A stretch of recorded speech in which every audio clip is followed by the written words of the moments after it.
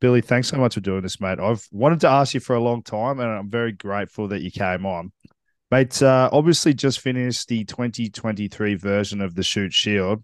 Had a little bit of airtime away from it now. How do you reflect on 2023 for the competition as a whole, for you personally?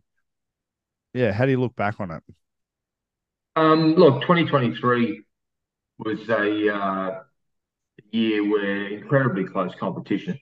I think over the recent years, the competition's gotten closer and closer, and it hasn't gotten better. Yeah, It disappoints some people. I don't mean that in the wrong way. So the competition is brilliant as long as you're not in it every week, because it's incredibly intense competition. I think the bottom team can beat the top team every week, which is wonderful. But the quality of the competition hasn't gotten better. So people will say it has because the closeness of it has gotten it keeps getting closer and closer. yeah. Um, but not necessarily better and better. But hey, the contest on the weekend is still right up there. It's very even across the board. What do you put that down to? Because I agree with you. I think I've been, this will be year 17 next year for me. I can only imagine how long you've been doing it for. The competition has evolved over my time, and I definitely agree with you. But what do you put that down to?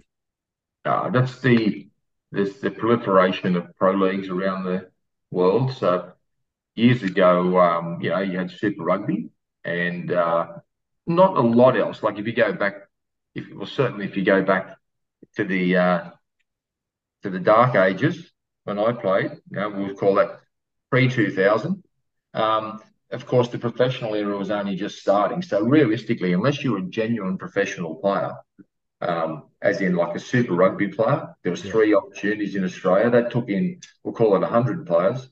Um, not many players went to Europe and that sort of thing. Whereas now you think guys will go to the French Pro D2, even the leagues beneath that. Certainly the Championship in England. The MLR is a big carrier of shoot shield type players. But Yeah.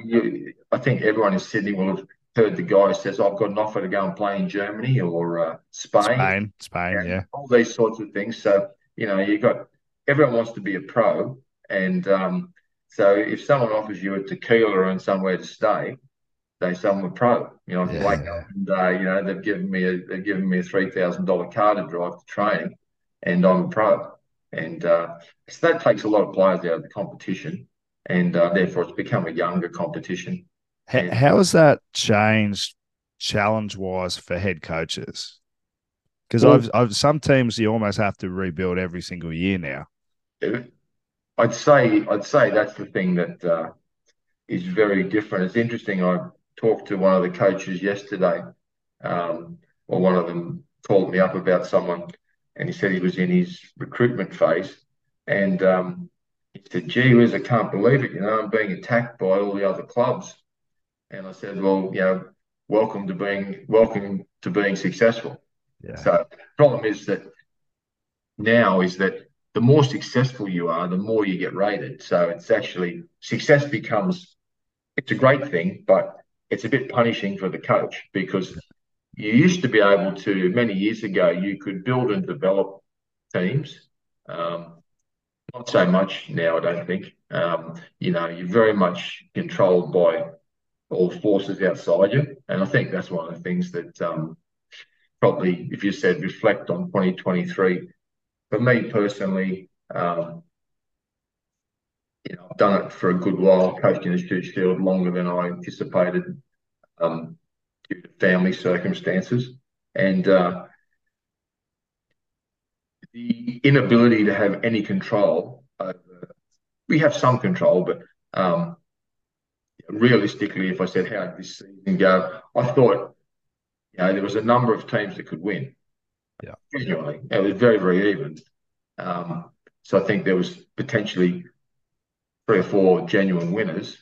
Probably when we played you guys and we had quite a good win, I felt at that stage that if we just got our team on the field, we'd been a bit short of ever having it on the field. A couple of key players that we could win again. Now the situations that evolve for not only myself but other teams I just feel, to be honest, quite strongly now that are just ridiculous.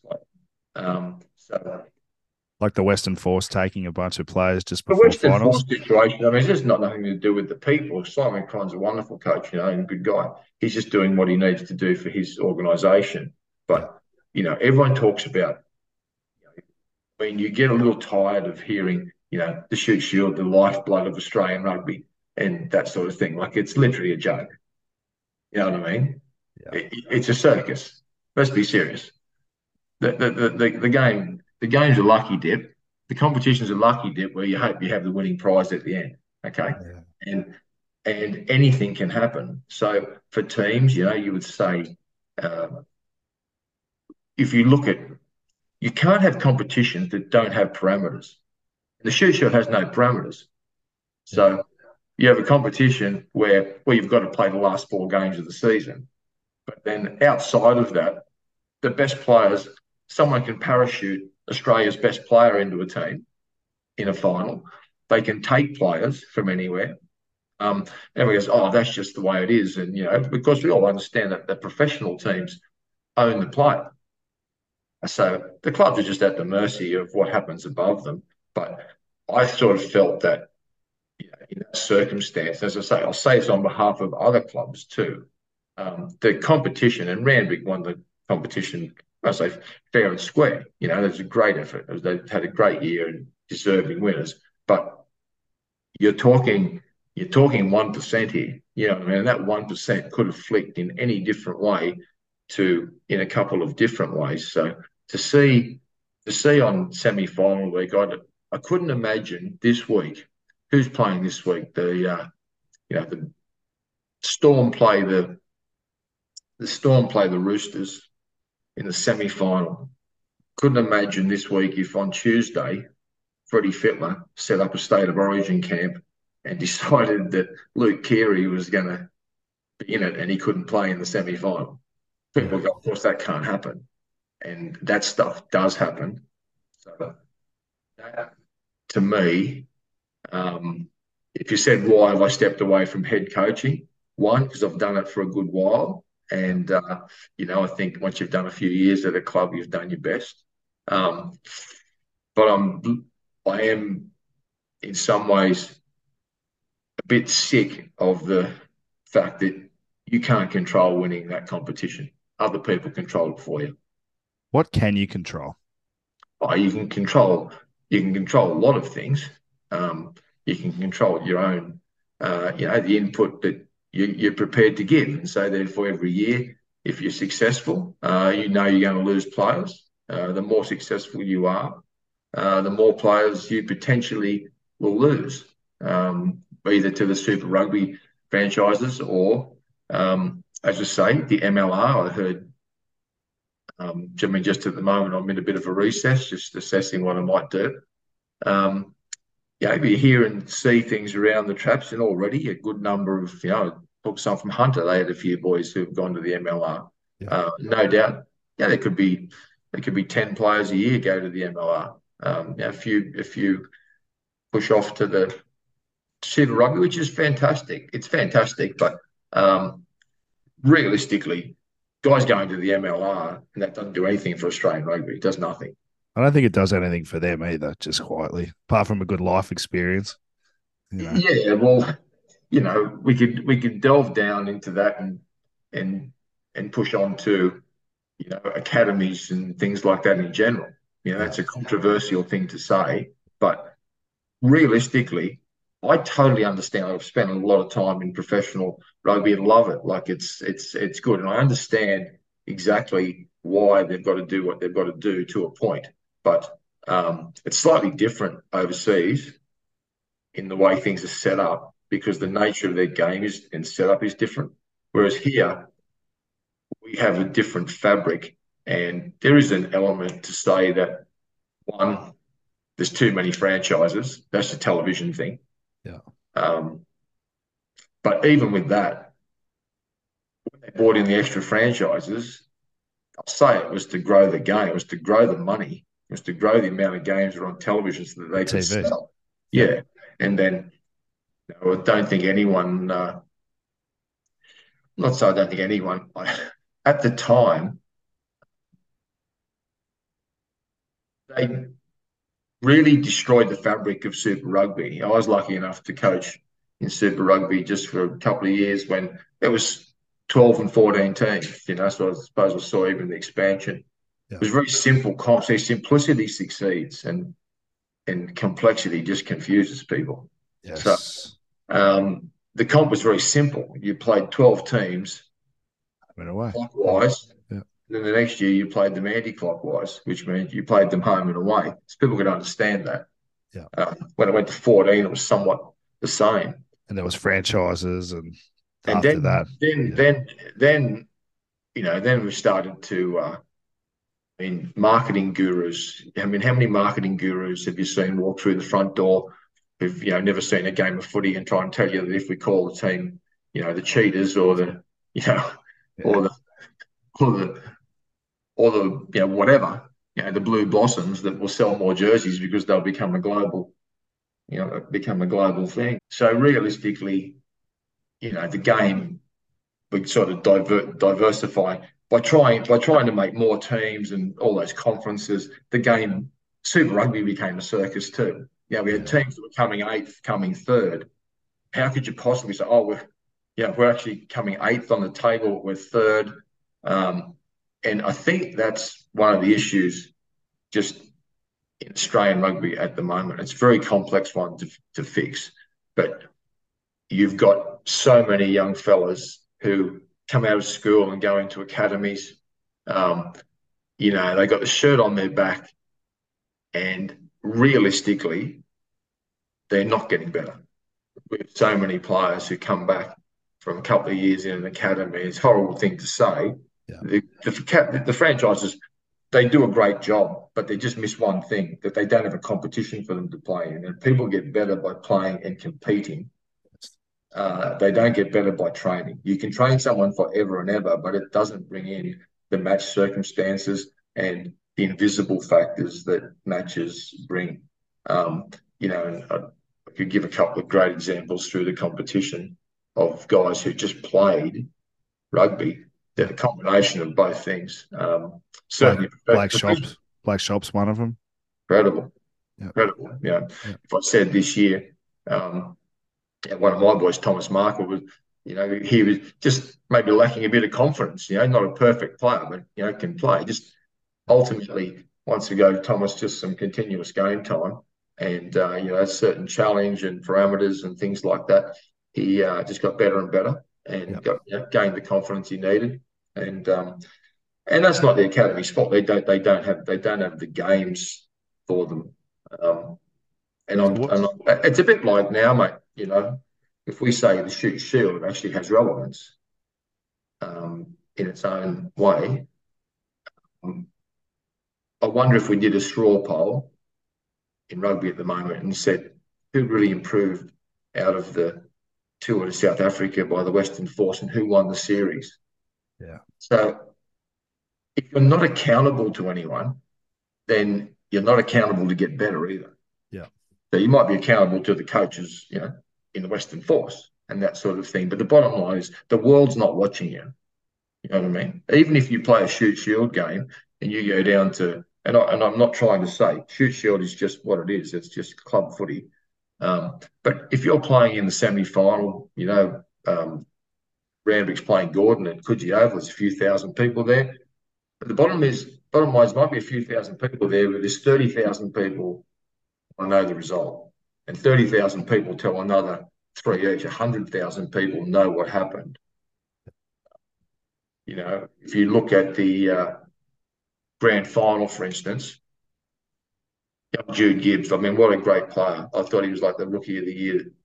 Whenever I watched, he never missed a goal. Like such a great goal kicker, played very, very well. And under the pressure, he misses a goal. No big deal. Goal kickers can miss a goal. Yes. You think of the ramifications and that sort of thing, and that poor young fella, how he feels, but the learning and pressures and various things he has to go through, that's real. How do we help guys deal with pressure? What have you seen? Like you've been doing this a while now. I feel like, and I hate to sound like I'm getting old, but I feel like the players now are different from when I played. Just my sense. There's a lot more pressure, expectation. Every shoot shield game is on stand now. There's a lot more exposure. It's an incredibly popular competition. As you said, there's professional teams from all over the world watching the shoot shield now. How do you see our role in helping young players deal with pressure? Yeah, well, it's a different world, isn't it? I have a theory that even Australia in sport generally lost its advantage as the iPhone came in. So the iPhone changed everything. The internet changed everything. Australia was an isolated country where we were a little bit rough and ready Yeah, and a bit isolated. So therefore, we were incredibly innovative. We didn't really care so much for what the rest of the world did. But as soon as the iPhone came, the world became this big, and everything that we did also became accessible. So the great advantage for Australians and Australian rugby was that we had rugby league here and all these other contact games. So whether it was kicking the ball or, from an AFL side of things, maybe the rugby league defence and various things like McLean, we brought in John Muggleton, didn't he, yeah, 25 years ago. That was a very innovative thing to do. I remember when McLean went on camp up to Caloundra or somewhere up there, and the people in the world were like, wow, like, this is like off the chart. Like, what an innovative thing to do, yeah, defence coaches and that sort of thing. But if you just take it back, I'm a very natural gut feel sort of person. And I just think, how was I taught to play the game? As a kid born in the West, we just had footy. That's that's it. footy. Yeah, And just, the front yard was Twickenham and the backyard was Lords sort of thing. And it was simple. Me and my brother, you just went out the front, you just kicked the ball within those parameters, just relentlessly, just never stopped. And if the ball went through the front window or, cracked a tile on the roof, you got a smack on the bum. And, you learned to kick it properly. If it went sideways, you didn't ask someone how to do it. You just learned yourself. So you had this intrinsic instinctive learning. So you understood the game, and there's not much wasn't there wasn't the options there are in life today. So watching the footy was something that you never missed. So yeah. you just learnt the game by watching thousands and thousands of matches. Um, so I think that what happened to the young Australian guy once the iPhone came is, instead of going out in the backyard and kicking the footy, and we've got parks and space and going to the beach or that sort of thing. Kids sell on their iPhone. They do the same thing as the kid where the sun goes down at 4 o'clock in England. Um, it, it lost their advantage. We lost our Yeah, advantage that's a to good a point. point, and then all of a sudden, again, Australia now to a point, we are a bit for it. To be fair, a lot of the things where we're pushing forward in life, but we do try to be like we're trying to be like everyone else because that's all we read about. So why don't we try and be like them and maybe even better than them, sort of thing. So a lot of our roughness and toughness and innovation and flair and those sorts of things seem to have just been taken out of us a bit. Yeah, yeah. But helping the kids today, do we have a role to play in helping them deal with that as coaches? Oh, yeah, you have to because they live in a world of instant gratification and they get so well up and down about all the things that happen because life life doesn't have that many downs for them. They think Yeah, it does, but it doesn't. But it also has pressures that we didn't have to deal with, 20, 30 years ago. Like people get jobs now and you see like they're getting to 24, 25 years old and very high pressure jobs where I knew guys who were really successful guys. And back in the 80s, 90s, everyone just sort of finished work at 5 o'clock, roughly, up past yeah, five, and you went to training. But people have to work back to 7:30 and 8, and there's big deals to be done. And if you don't do it, then you're out and someone else is in. So I guess people work under different pressures now. Life's different. I suppose it's a bit more of a 24/7 existence. The world's online all the time. There's always someone calling you, Yeah. Yeah. contacting you. Um, and as I say, if you just go back to the internet, like you think of the social media situation, I guess the young people, what they're living is that they're living the pressures of social media because whilst I'm very much on social media, of course, because reasonably modern. I don't sit and watch Instagram and that all day, Yeah. Um, but all these things are being posted everywhere, so I suppose they're feeling the pressures of success and failure and wanting to get where they get in certain I, ways. I've I've had this thought recently of just uh, how awesome it would be to succeed without telling everyone that you're succeeding. You know what I mean? Like I've lost all this weight, but you don't have to tell everyone. You just fucking do it without sharing it to the world. Do you know It's what I mean? And I feel like you have um, to. I feel like it's encouraged to share every little thing now. it's just I find it astonishing. It's sort of fun, like because I mean um, mature age. I'll say that now, and of course, you think you feel young. My wife sort of act like a child, so um, you've got to be modern. I've got 50 WhatsApp groups and hundreds of messages. I couldn't message and communicate more, but I refuse to like. I make one post a year on Facebook. I refuse to post on Facebook. You know what I mean? I literally laugh my head off at people advertising themselves. It's just a networkathon, But I can also see the advantages of it, of course. But Yeah, it's just so funny. Everyone goes on a holiday and posts all their photos, and it's like, so I'll read Facebook because it does allow you to keep up with things, and it is interesting. But it's just so much pressure on people. Someone's having a whiz bang 50 grand holiday. So if you're on a 20 grand one, which is fantastic, yours is second best by a long way. It's yeah, yeah. I've looked. Nearly everyone I know is in Europe at the moment. I'm going. What are they doing different that I'm doing? I know what they're doing different. I'm trying to be a rugby coach. Hey, one yeah, one thing I wanted to talk to you about, and it's something that I've found very interesting. Obviously, jumping into coaching the last couple of years, but the perception from my generation, it's like 5 years ago, is that it's a 2 night a week gig. Play the game on Saturday, and that's it. It's a part time gig, being a coach. Can you maybe give some insight, one, to dispel that bullshit, and two, how's it changed since you've started coaching? Was it genuinely 2 nights a week and a Saturday back when you started? yeah. Well, I started. I finished playing in 2000. So I played for as long as I could, for a bit too long. Um, and then I was lucky enough to get asked to be coach at West Harbour. They were right down. It was a club I'd played for, but ultimately I went back there. They were right down the bottom. And at that stage, I was a small builder. Yeah, just maybe me and an apprentice and a little business that, we just renovate houses or maybe build the occasional new one, extensions, etc. So I definitely used to do that full time.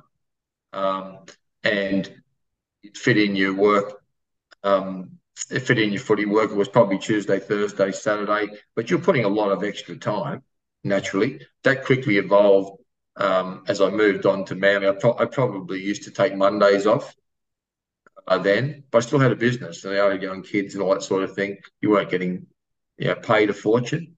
Um, but certainly, as professionalism went on, the players' expectations and the club's expectations, it's just a natural force that everyone expected the coach to be professional. And to a point, the coaches started getting paid a bit more. There's varying amounts you get paid around Sydney, I'm told, right here for the coaches. But if we just talk about the average shoot shield coach, it's very hard to live on what you get paid. Um, but you appreciate what you get. It's a privilege to wake up and be a footy coach in the morning. But then people just go, "Oh, well, wouldn't it be great to be a footy coach?" And if I told you what you want to get yourself in for, if you want to be successful, then there's not many people who want to do it. So, if you want to know a week is that sort of go Monday, Monday's, we'll call it review and getting through all maybe the stats and reviewing the game, feedback to players. Monday night, get together in whatever way most clubs would do something. That'd be the first night, whether reviewing the game, gym session, etc. Maybe some form of training in some cases. So that usually would finish about 8:30, and then in season. Last year when the rain was on, bit of a troubled time at the Gordon Club. But Every club, I think. every club, Yeah. I get 300 to 400 WhatsApp messages a day, WhatsApp and text messages a day. That's not including emails or calls. 300 to 400. Right? It's relentless, Then you sort of get home 8:30 on Monday night, have something to eat, start going through a lot of emails. Tuesday is always the main day. We always say that. Maybe you've got to look at the other team. You've got to prepare for training that night. You've got 4 grades where you've got coaches. Everyone's at work, so you've basically got 100 employees who randomly, have someone's dog's got a broken leg. They've got to go to the vet. They're wondering if you can work out, to help them with that. Numerous people not training, coaches who can't be there, etc. So I don't understand that you're the only paid person. So therefore, you've got people who can't be full time, and the only way to even communicate with them is through all these WhatsApp groups. It's like a full time job trying to communicate for the poor old coaches. So Tuesdays, I'd say, is a very busy day, but we call that's the big day in most people's preparation. Say Wednesday is a bit of a better day. Um, tends to I'd spend about half of Wednesday, maybe getting more into I sell it the cerebral side of things, the dynamics of the game. You might be able to go and do some external work. So it depends if you've got external work to do, if you need to earn X amount of money. I'm a renovator by trade. So sometimes I can go and do a bit of that on a Wednesday. Might finish at 1 o'clock, then come home and do 4 hours. Except at the end of the season, I'll go literally full time. Thursday is just a full day. It's training day, and people would say, "What do you do that day?" But players these days require good game plans, and they like a lot of face to face time, sort of trying to prepare them for games. They all deserve their bit of time. A lot of things to do within the club. I'd say Friday can be a day where there's less to do. Personally, I like to do things in a certain way, and there's a certain part of the day where I like to get into your own space to prepare for it. But if Friday, you could say, is is a down day. The problem is that, as I say, if you're in business, it's the day before the result. You live result every single week. And that's the difference between sport and business. People say sport's like business. Sport's nothing like business. I've been in business my whole life, and I'm not nervous every Friday. Well, not everyone thinks that they can be a coach as well. Not everyone thinks that they could be a business person, but nearly everyone thinks that they know more than the coach. Yeah. So Saturday obviously is just game day, result day. So you pretty much go from early till late.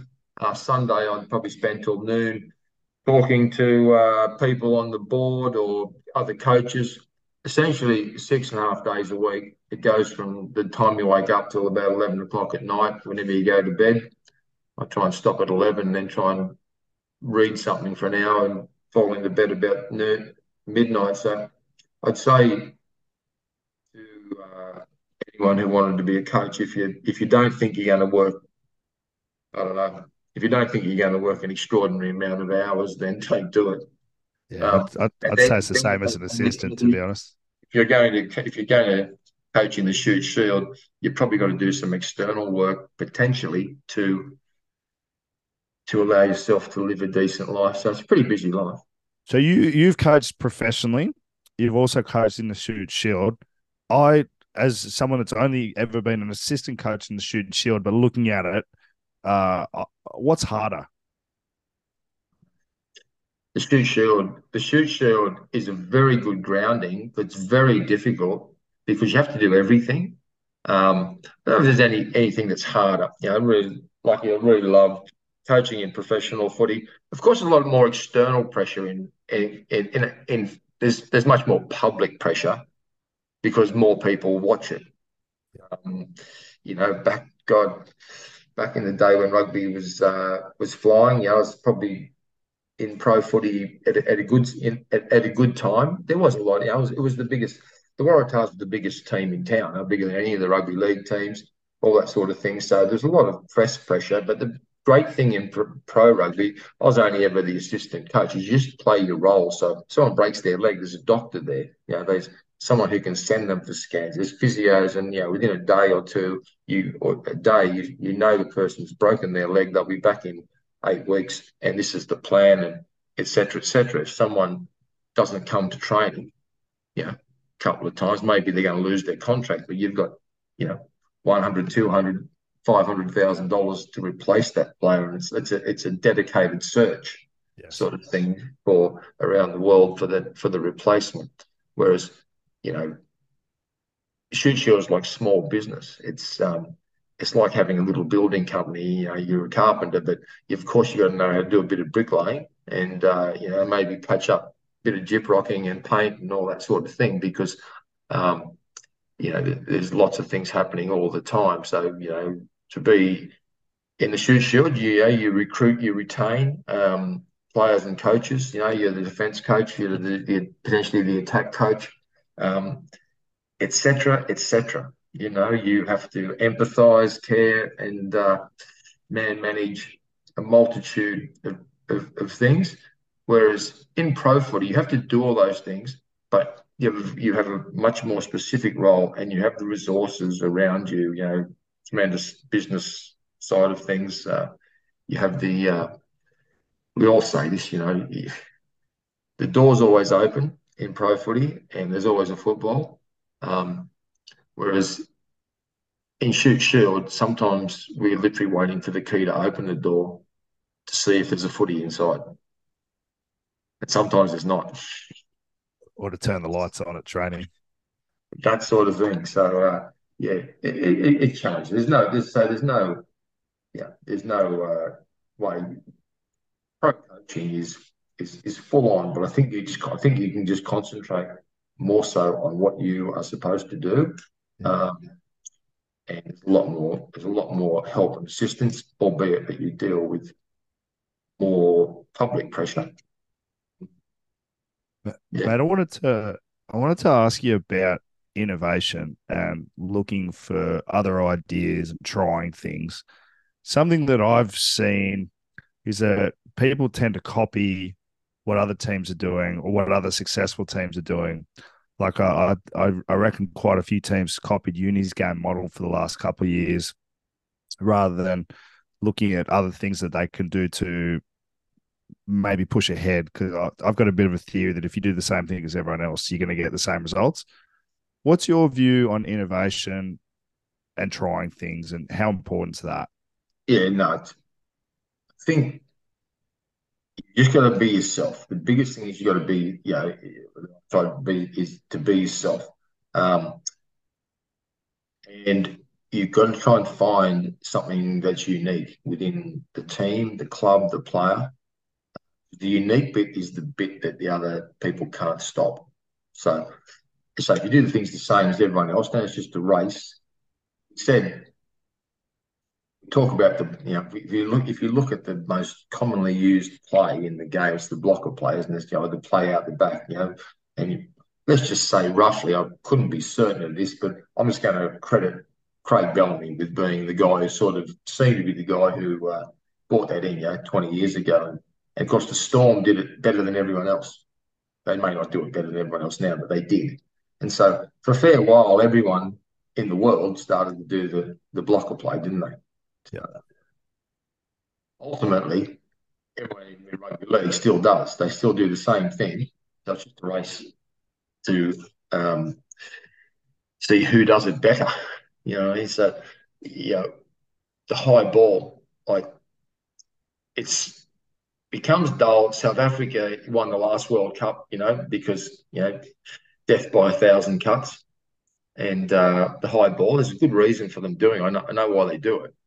But of course, everyone else now, you just can't stop number nine's kicking the ball in the air every team Yeah. because that's seen as the way to win. I'm going to make a bet that because George Ford kicked 3 field goals the other day, you watch how many field goals get kicked in this World Cup, and then if they do, that everyone will start going, gee, you can kick field goals, and that's how you put pressure on other teams. You go, well, that's only about 40 years old, that idea. You know what I mean? Yes. Um, so, yeah, I think it's really important to be unique. Like, I mean, when I came into coaching, I had that feeling of trying to do something different. Um, and it sort of works for you, but also works against you.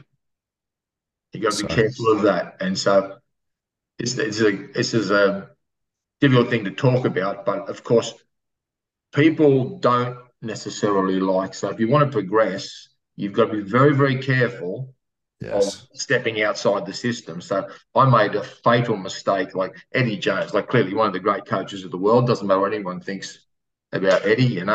He was a competitive bloke. He used to play for Randwick. I was a Parramatta player in the days everyone used to butt heads and great clashes.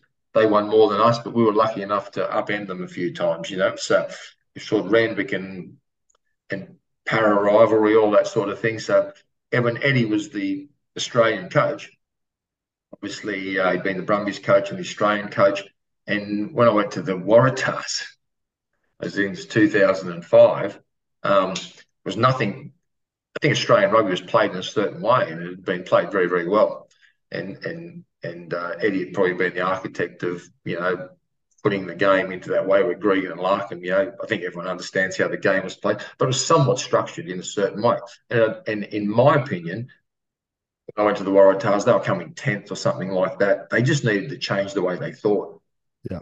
and do things. So by chance, I came in and I thought I'd just be told, what we were going to do. But luckily, Ewan gave me pretty good license and said, so what are you going to bring sort of thing. Next thing I said, I just think we do it this way. We need to change the way the game's played.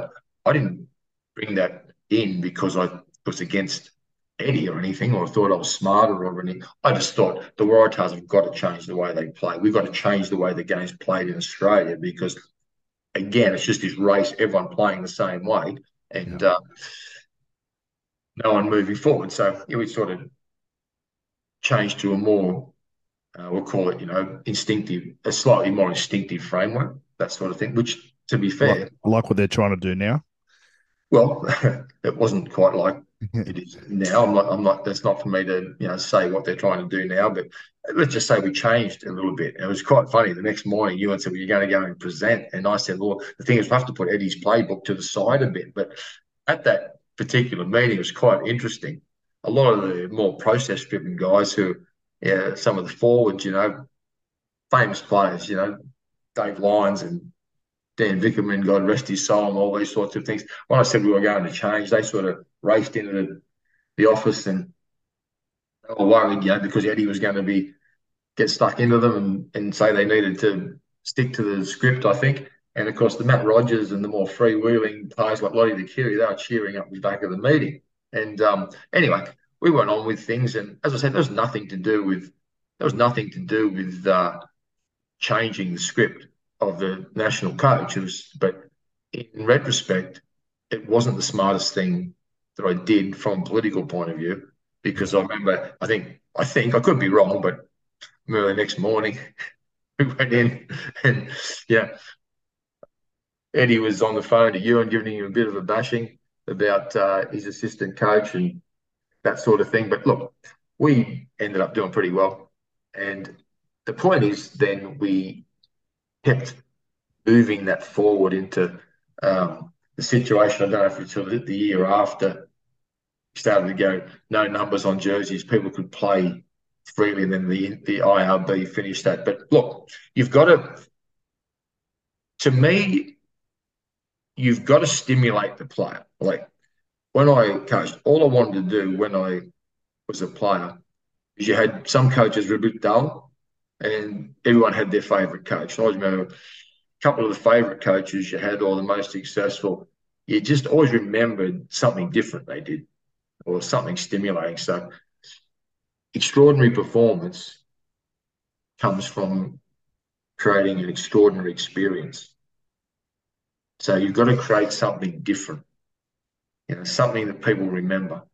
And like for me, um, you can't keep, like it's very hard to keep bringing things, but for me, I'm always trying to do something that's slightly different. How do you do that, or how do you find that whilst being true to yourself? Well, you've got to see, I'm very much with you that it annoys me a bit, like the whole copy and paste coaching. You can't get away from it. I mean, everybody copies and pastes. There's no doubt. We all learn from various sources. So it's not that, but there's too many coaches. There's too many coaches, and there's too many of them that have gone are a long way up in the game who just just everything is just being taken from other people. And the thing is that I've literally been to sessions, watched watch guys do things, um, and they don't actually understand what they're doing. They don't actually understand what they're teaching. They do it very well. Like they can coach the session really well. And then when you ask them, you can tell they don't actually know the fabric of what they're coaching. And that to me is what I call copy and paste coaching. So I think you've got to have something, even if there's 20% of you, and that's probably reality. I think we all do the same thing. Like it's impossible not to. Yeah. A lot of the game is just the game. You can't reinvent everything. But I think it's important to have something about you that is a little bit unique, or an ability to change. Because the thing that's yours and the thing that's unique is the thing that you intrinsically understand. Whereas trying to do something that someone else puts in place, very hard to really know the detail and what it's really about. I'm talking about complex type of things. So you can't just coach like Eddie Jones. Only Eddie Jones can coach like Eddie Jones. Yeah. That's how I feel. One thing I've found very interesting about coaching is, and you kind of alluded to it before, but you've got to balance getting results, because you only get jobs if you only keep your job if you get results. But sometimes the game, you go in at a team and they need to evolve their game or change. So how do you balance? And sometimes when you're changing, there's a decrease in the results because guys are learning, new habits or new game model or just changing. So there's, from what I've seen, I hope I'm making sense. How do you balance that? Or do you need to get to a point in your career where at some point you go, I'm not explaining it well, but how do you balance getting results with improving a team? Well, I think I've worded that terribly. no, I know what you mean. Look, I don't know if I'll answer the question right. I'm I'm definitely results driven. There's no people can talk about what they want. Like it's like there's two sides of coaching. If you want to be a development coach, then you go in and be an academy coach or school coach or something like that. I actually have a feeling that that's a problem as well within the game. Go Because if you're trying to elaborate on that one. if you're trying to develop, if we just said this in Australia, so I'll say there's always good players. There's always good players, just like there's always intelligent people. Never any certain percentage of people are intelligent and mid range and probably down the bottom. Likewise, there's always talent. So if you wanted to have your kid well educated, what would you see as the most important thing to do? You'd probably hope that the person who was the teacher was going to be pretty good. If we looked at it pretty basically, keep it simple. Great teacher, most likely you'll get the best out of the students. So therefore, I don't know which are the best schools, but people send their kids to the best schools because the programs set up to get the best out of their kids. You assume Yes. they try and have good teachers, that sort of thing. Um, so therefore, the same priority you would think should be applied that if you want to get the best results, that you must have the best coaches. Yes. Okay. Yes. Yes. And So if we, you're not so getting that. You're not well, getting that always. Sometimes you are. sometimes, Yeah. sometimes you are. It's not for. It's not. I say it's not for me. It's not for anybody to say. But Yes. if we had a straw poll over the last 15 years or whatever, if we look at Australian rugby, because everyone's bleating about Australian rugby and that sort of thing, well then it makes common sense that if you've got five professional franchises and they've got three or four coaches, then you'd expect that the best 20 coaches in Australia would have to be in those places. Yes. You know? Yes. You'd expect that the academies, they're teaching the best young players in the game. Do you It would make common sense that the next best coaches have to be, or would be advantageous for the next best coaches to be teaching those guys. I think it's fair to say that that's not the case in Australia. yeah. So therefore, the model in Australia is very just, Bored? I don't know, it's flawed, but it's like, Could be improved. well, how do you how do people get there? See, you just look at you just got to look at other sports and things like that. You survive in the NRL if you lose. You can't. No. It's brutal. Yes. You can go 7 or 8 games before you're gone. You know what I mean? Or you're in trouble. That's we got people coaching Super Rugby who've got records of 25 and 30% over over years, and they're on 3-year contracts. So people will go, oh, that's you know, oh, that's a terrible thing to say. What's so terrible about it? Who is going to say it? Yeah. When will someone stand up and actually just admit that the game doesn't reward the best people? And that's part of us being in a very small pool here. See, the less jobs you have, the more they're coveted. And and unfortunately, because the game hasn't been run from a central control at the top,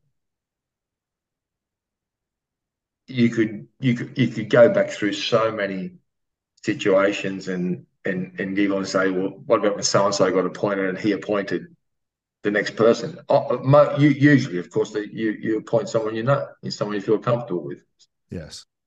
Yes. Not necessarily a person who will definitively create success. Yes, that's an interesting part of the coaching world that I've only recently observed. Is it the same overseas? Well, it It's depends where different. you It's go. different. It's different. It's different. It's different. Slightly different overseas. It's slightly different overseas because there's more opportunities.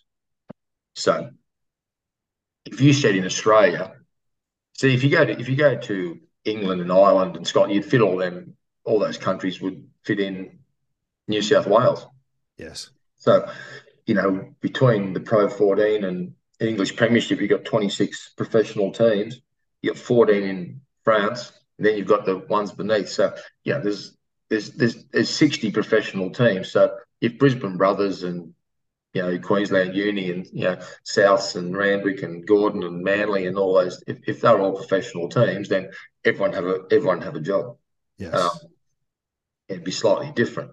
So it's different. It's different in that way. Yeah. The hard bit in Australia, I mean, incredibly hard to the top in a place, Australia, New Zealand, those sorts of places. Yeah. Um, Obviously, because just a few opportunities, and I think to a point, um, it's quite. Mate, you kind of talked about it with the Eddie Jones thing, but there's a question I always like to ask about your relationship with failure. And I think certainly I've noticed that it's an integral part of coaching. You make mistakes, you learn from it, you adjust. Have you got any personal favorite failures that you can recall that set you up for later success? Um, what's my relationship with failure? It's not good. Um, God, I need to get better. I need to get better at dealing with failure. I think I'm a gracious loser. Like, I mean, you don't like to be, you always be gracious You're in. definitely a gracious winner. I'll put Yeah, well, yeah, it's easy to be gracious when you win. yeah. Um, but you got to hating losing and being gracious, two different things. Um, I detest losing, and I don't get. I've not gotten that bet. I've not gotten better at it. That much better. I've gotten better, but yeah. So my relationship with failure is not great. But look, I describe myself. Um, you know, I've lost more than most people have had careers matches. I've Yes. lost more games than most people have had careers. So I've lost probably. I had to do an article for a guy the other day who told me the figures or something.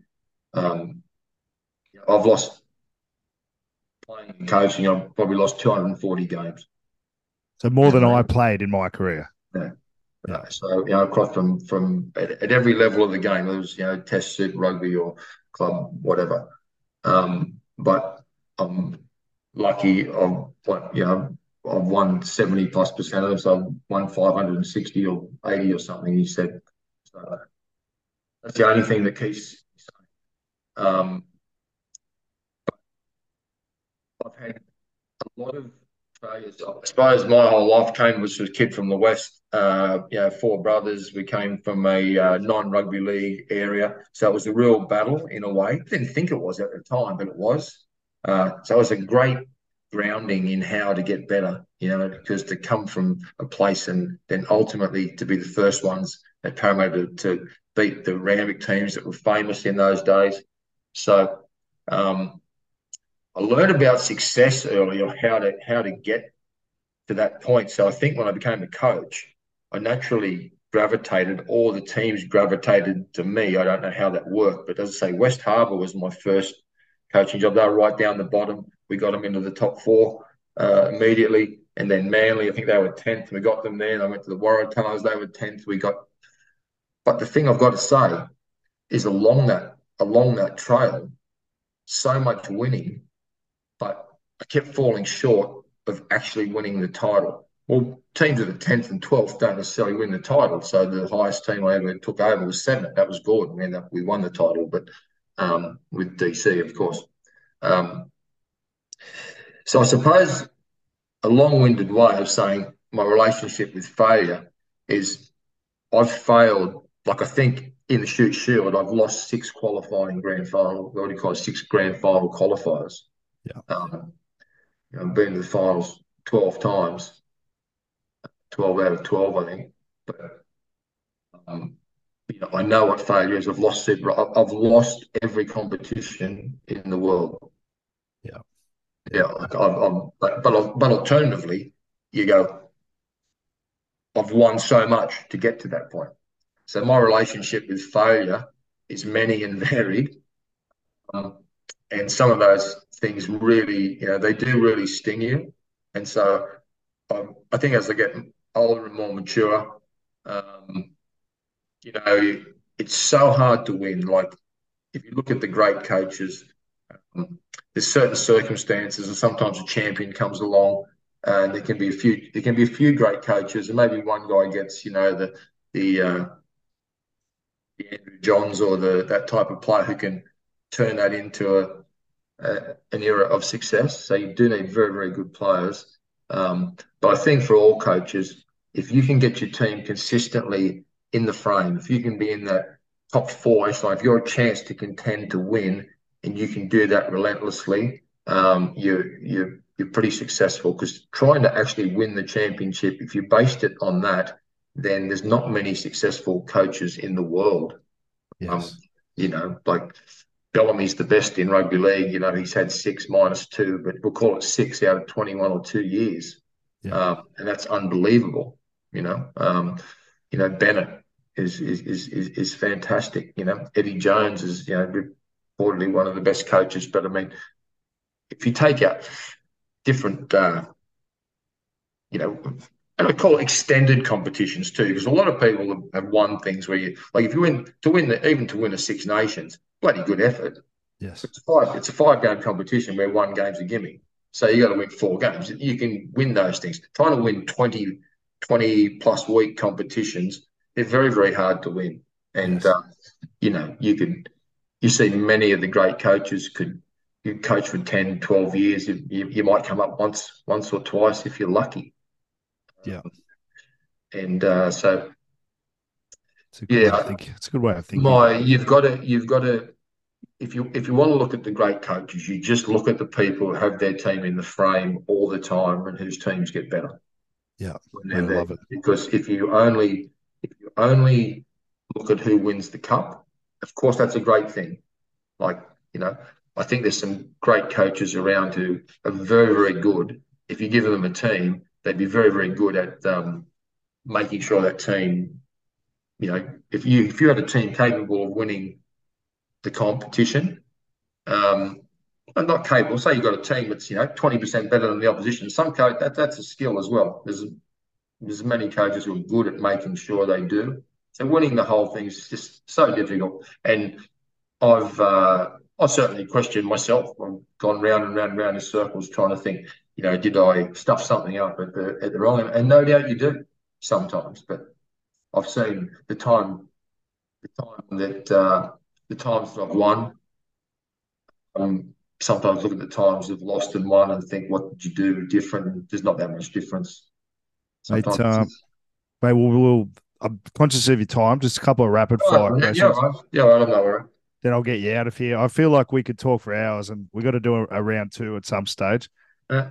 Mate, do you do much reading? I read. I'm not a great reader of long books. I'm not a fast reader. I never was. I think I read 2 novels when I was at school. Um, but I read every day for 20 minutes or Yep. something. But I only read very specific things. Yep. Such Um, as? I only, I only read like key, key. I love reading. See, sometimes it can just be even in the paper, but I love stories on people. I love studying uh, success, self help, I Yep. suppose. But I'm not a great podcast. I don't have time for podcasts. Um, and in reading, when I lived overseas, I used to live overseas and that sort of thing. But didn't matter wherever I go. I only ever have 10. There's only 10 books in my house. Yeah, right. Why is Uh, that? Why is that? Just get you I do reread always them? have the top 10. I always have my top 10 books, and some of those books they never leave me. I take them everywhere I go. Um, but when I say do I read, um, I have some people that I admired and learnt off. I think. Um, and those books, some of those books I've read 10 times. So I Can you can. do you mind sharing some of those books? Oh, look, I was a great when I was young. Um, I was from a rugby league area. My brother was played for the Eels, and Jack Gibson was his coach. So I used to go down, not all the time, but quite a bit, just to watch them train. I try and hang by the fence and sit near Jack and Ron Massey, that sort of stuff, when I was a little nipper.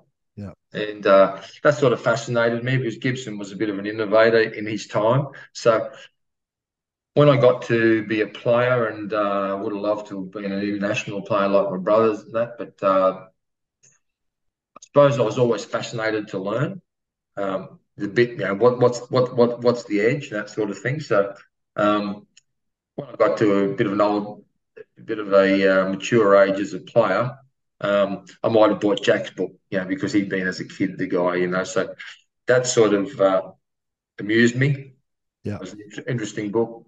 Yeah. And of Any course, other books? Any other books yeah, you'd well, mind then sharing? Wayne Bennett was Gibson's protege. So then I spent a lot of time, a lot of time studying Wayne Bennett, Yeah. 20 years ago. Um, Yeah. Bellamy was Bennett's um, successor. So I suppose I really did spend a lot of time, and I could relate to those sorts of things, like just the ruthless discipline um, and work ethic of those guys, and passion for the game, man management, and things like that. I think I learned a lot from reading those things, and then observing, and to go and observe them, and try and take something from them. And then outside of that, I went to very different things. So I always go to different things. So I was lucky to spend time many years ago when I worked at Waratahs with Jose Mourinho, the soccer coach. So I was fascinated with Mourinho when he How was that experience? yeah, very good. So Mourinho was the special one in his time. He might have fallen off the perch a bit now, but at the time, incredibly different. He had a lot of things when you read, when you read and you somehow feel that what you're reading is what you do. Yes. It was this funny little thing. It said he has a little pad in his back pocket and a pen, and he just writes down notes till half time. And when I was reading the thing, I thought, it's exactly what I do. And you go, wow, if he does it, I must be doing something else. Yeah. Yeah. I never write anything down in the second half because it doesn't matter. But I got to I got to that sort of thing. I guess I went to Barcelona, learnt their methods, that sort of thing. Pep Guardiola and a few others. I was Bloody hell. fascinated with. I think a lot of things are just about the way you think. People are way too technical in the game. Like there's plenty of people who can teach technical parts of the game, but you've got to be able to inspire and motivate and challenge. And so most things are about changing the way people think. And so I spent a lot of time as young studying horse trainers. Oh yeah. So I would have read Bart Cummings' Way 10 times. Okay. Yeah. I'll have And to so, check that one out. yeah. So there's a lot of things in that, but see, happy horse, good result. But what makes a happy horse? See, because the horse Yeah. can't talk. That's interesting. That's Mm. interesting. Hey, So, what's something you used to be sure about that you've now changed your mind on? Can be any area of life, coaching, rugby, wherever you want to take it. oh, I, I don't know. What did I used to be sure about? I don't, I don't know the answer. Well, What I, I might stop asking that question because the last guest had I used to trouble. be, I kind of, I'd say, I used to think that the only thing that mattered was winning. And sadly, in Australian rugby, I don't necessarily think that anymore. I think the game got away from that. And people will always go, oh, it's about development. You know what? It's I remember Alex Ferguson went into a conference in business, and they said to him, to give his spiel. And he said, look, I just want to leave you for a few minutes. I want you to put up on the board all the things that are important. And so, of course, they made this big org chart, and there was lines and boxes everywhere. There's 50 things on the table.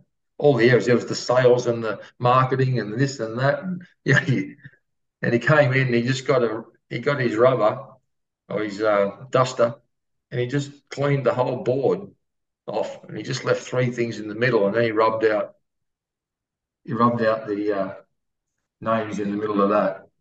He said, guys, he was a pretty successful guy. Not that I knew him, but he was incredibly successful. Um, he says only three things that matter, and I never forgot this. There's only three things that matter. He said at Manchester United, he said there's an academy. He said I love those boys, so I know all their names because they're professionals and they come to work every day. He said, but at the end of the day, they don't matter. What matters is the Manchester United top team. He said, we need to have the best players. He said, then the next thing that matters is the fans. He said, because if the fans are happy, he said, I'll fill the stadium. If the stadium's full, the sponsors will come. Then all the money, etc., will come, and we'll be able to, do many, many things. I mean, the third thing that matters is winning. Because if you win, fans are happy, the players progress. He said, and they're the only things that matter. So he said, in your business, just work out the same three things. I love that. So that's that's something I never forgot. Oh, It's I love that. I you love walk that. into clubs, you walk into clubs, and you never hear the end of them trying to tell you all the things that matter. And the only clubs that are ever happy, the ones that win. And the funniest thing is, and this is what sends you backwards. You're better off walking in and saying, "Oh, look, guys, all I want to do is I want to develop from the bottom up. I want to make everyone, I give everyone a rose. I want to do this, that, and the other." And I watch it, and you see all those like it all ends. It all ends in tears. The only thing, it's not the only thing, but of course, it's a you know, top down, bottom up approach. You got to care. I mean, so you got to care. The biggest thing you got to have, you just got to care. But the greatest care you can give, the greatest care you can give is to make the main team in that place win. Yes. Because if that main team in that place wins, everybody else is going to be better off. The Yes. funniest thing is that as you try to make that team win, so many times the people underneath are trying to work out, you know, that somehow you're doing it wrong. And I go, that's fine. Then let's make the top team lose, and you watch there'll be anarchy within minutes. Yes. Anarchy within minutes. Yes. Yeah. And that doesn't Yes. matter from under sevens to the test match team. You go and watch junior sport, and yeah, it's probably changed a little bit. You know, my kids are older now, but um, junior sport, 15 years ago, you coached the under 10s. It doesn't matter. Like at the end of the day, if the kids are losing, the parents are complaining, their kid's not playing for long enough, something wrong. They want to go somewhere else. And as soon as the team's winning, what a great experience it is, And unfortunately, that's just sport. Don't get away from the fact that there is a scoreboard, and if they keep score, try and score more points than the opposition, and you'll smile more. I love that. Mate, two more questions. I love that answer. What makes a good coach? Actually, I'll tie this in with the second one. Uh, what makes a good coach, and what piece of advice would you give any young coach starting out?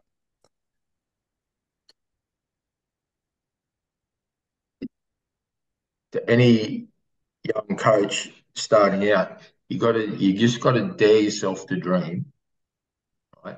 But you got to be prepared to sacrifice and work hard enough to make those dreams real.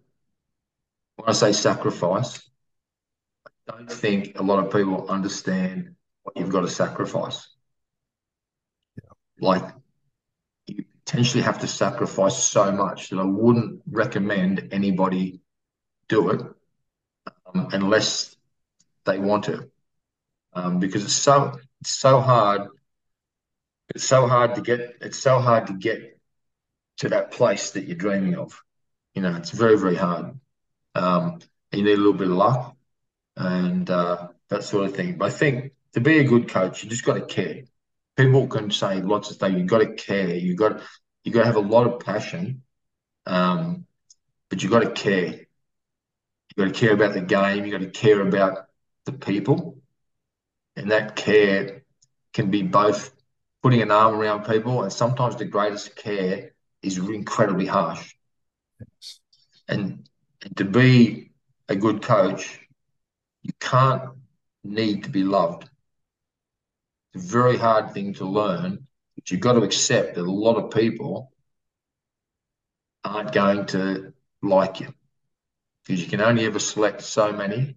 And even some of those guys, you're not their favorite. But hopefully, yeah, the better you do it, usually like to think the majority are with you. There's always a couple in your team who are doubting you. As Jack Gibson used to say, the trick is to keep the five that there's five that love you and there's five that don't, and there's five who aren't sure. You got to keep the five who aren't sure away from the five who don't love you. Um, I don't know if that's quite true, but I think the best coaches, if you look across world sport, they're usually guys who are good at what they did. They weren't the greatest players. They had something left. Yes. So therefore, like my brother was an international player at a young age. I grew up was fantastic. Um, and so, geez, I want to be like him. I looked like him, and I could play pretty much the same style and all that sort of stuff. But I was a meter slower. I was 10% off him. The 10% makes you a test match player or a good first grader.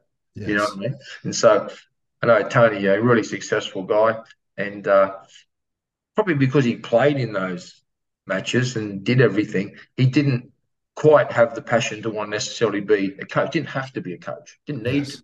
You know what I mean? So wonderfully well in business.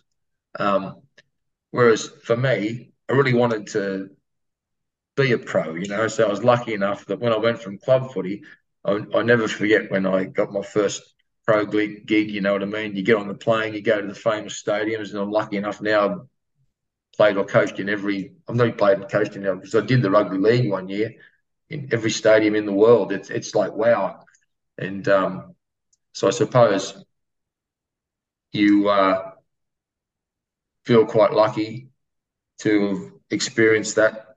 But I think the best coaches have that little bit they didn't achieve. And so therefore that's the driving force. So as I keep going back to the same people, but last night there was an article in and Campo was getting stuck into Eddie Jones. Couldn't believe it. I thought they were teammates or something, but he was saying Eddie was still angry about being dropped for Phil Kearns. That's what you need. Yes.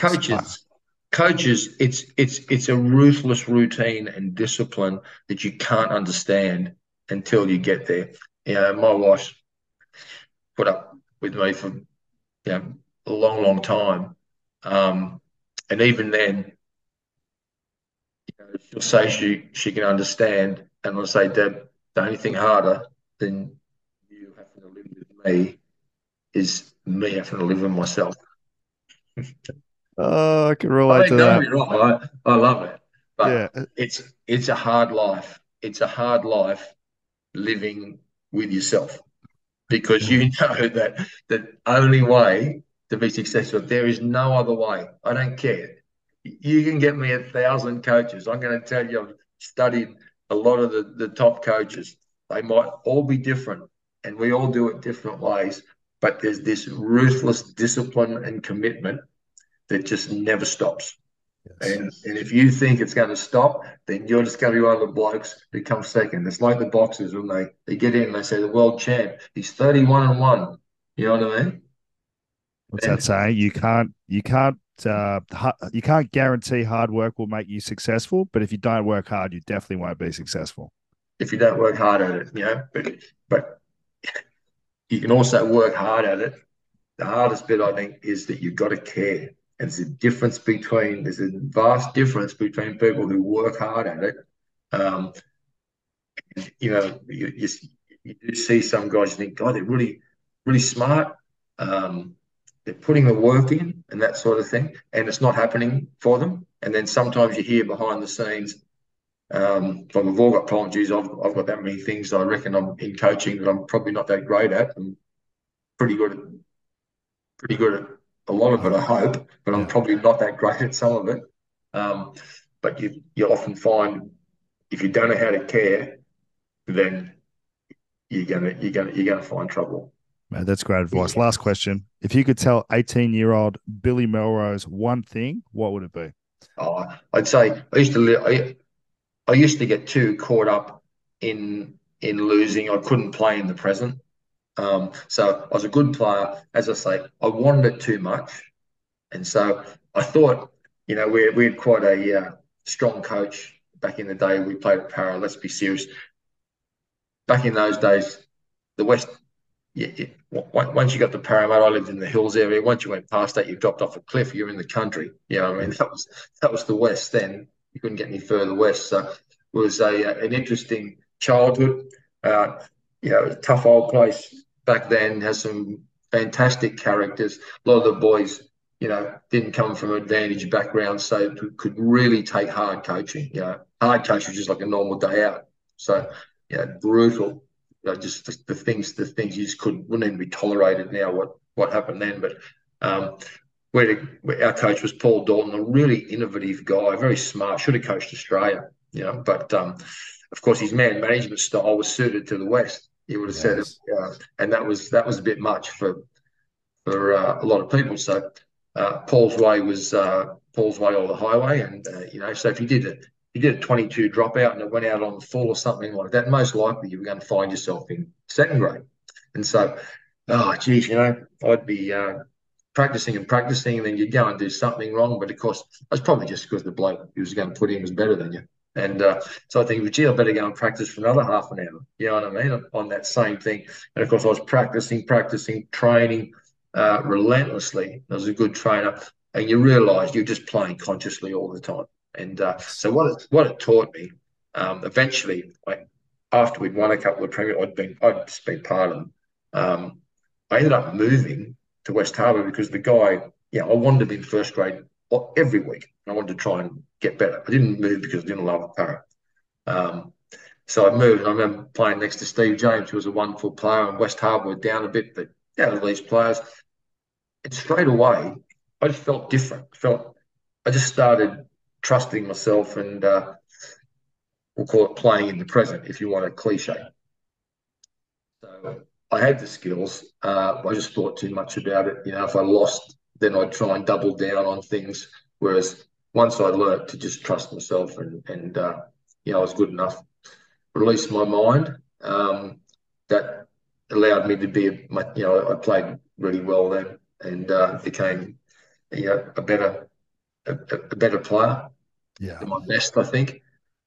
And I think that's the biggest thing that I learned uh, for my coaching. That confidence is everything. So if people say, "What do I coach?" I say, "I coach confidence." Now, how do you do that?